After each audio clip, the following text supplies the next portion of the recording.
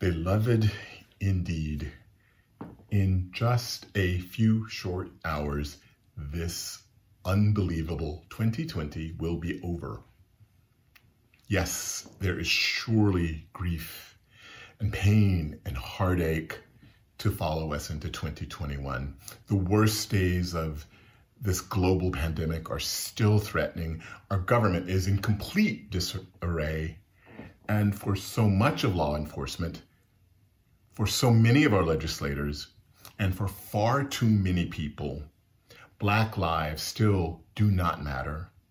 Queer and trans lives do not matter. Women's lives do not matter.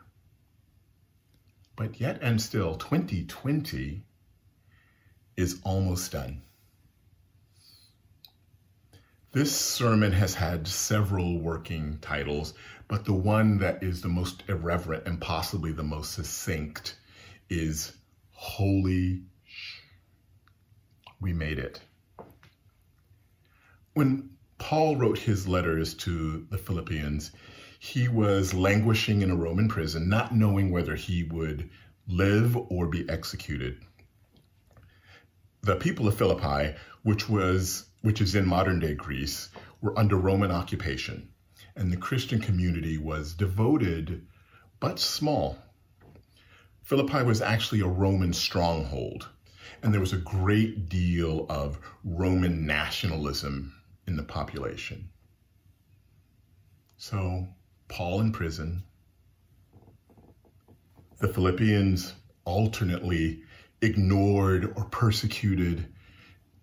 And Paul writes, "Rejoice in the Lord always." And again, I say rejoice. Do not worry about anything.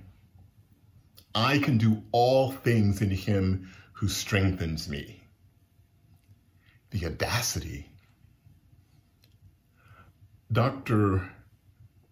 Martin Luther King Jr., in his letter from jail in Birmingham, Alabama, wrote, "Will we be extremists for hate, or will we be extremists for love? Will we be extremists for the preservation of injustice, or will we be extremists for the cause of justice?" Another sermon title for this last day of this most difficult year could be Hard Times Require Furious Dancing, which is the title of a book of poems by Alice Walker. So I recently went down this YouTube rabbit hole, and I found a young man named Dimitri Reeves. Dimitri Reeves is a 28-year-old African-American man living in St. Mary's County, which is somewhere in southern Maryland. And Dimitri Reeves is an entertainer. In full costume, usually with a lot of sequins and a full face of makeup, and this elaborate sound system that's really kind of just a fancy boombox, Mr. Reeves sets up on random street corners, looking like a combination of Prince and Michael Jackson and James Brown. And he just dances. But not before introducing himself, and always saying, "I say what I say and I do what I do." So there's joy, but there's also this holy defiance in his performance, because hard times require furious dancing. Alice Walker writes, "The world has changed. It did not change without your prayers, without your faith, without your determination to believe in liberation and kindness, without your dancing through the years that had no beat."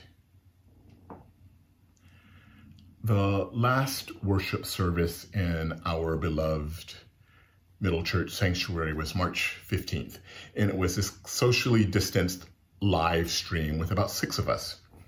And it ended with me and Jackie and Amanda and Madge and Gloria and Dion and John dancing, gloriously silly and joyful and free. And I'm acutely aware of the very last thing that happened in our sanctuary, the the day before it burned down. And it was the exquisite dance of Adrian Hurd to Breath of Heaven. A dance that Adrian actually finished a few days later in front of the burnt ruins. Hard times require furious dancing. Beloved, 2020 has left us vacant with an emptiness and a heartache that only God can fill. God did not cause COVID-19 to teach us a lesson. That's just bad theology. God was in every emergency room, every nursing home, every morgue, every funeral that could not be attended. God's face is in every essential worker, every Trader Joe's cashier, every mass transit worker, every bodega owner, every waiter, every teacher. And also in you, Middle Church. You organized, you donated, you canvassed, you fed the hungry. And when your beloved sanctuary, our beloved sanctuary, was still in flames, you reached out to see how you could help others. God's love, your love. Galatians 3:27 says, you have put on Christ. And indeed you have, Middle, again and again and again. So I'm with Paul. I can do all things in him who strengthens me. You know, I've said many times that my New Year's resolution every year is to be blacker and gayer than the year before. But how about this? What if my blackness is already enough?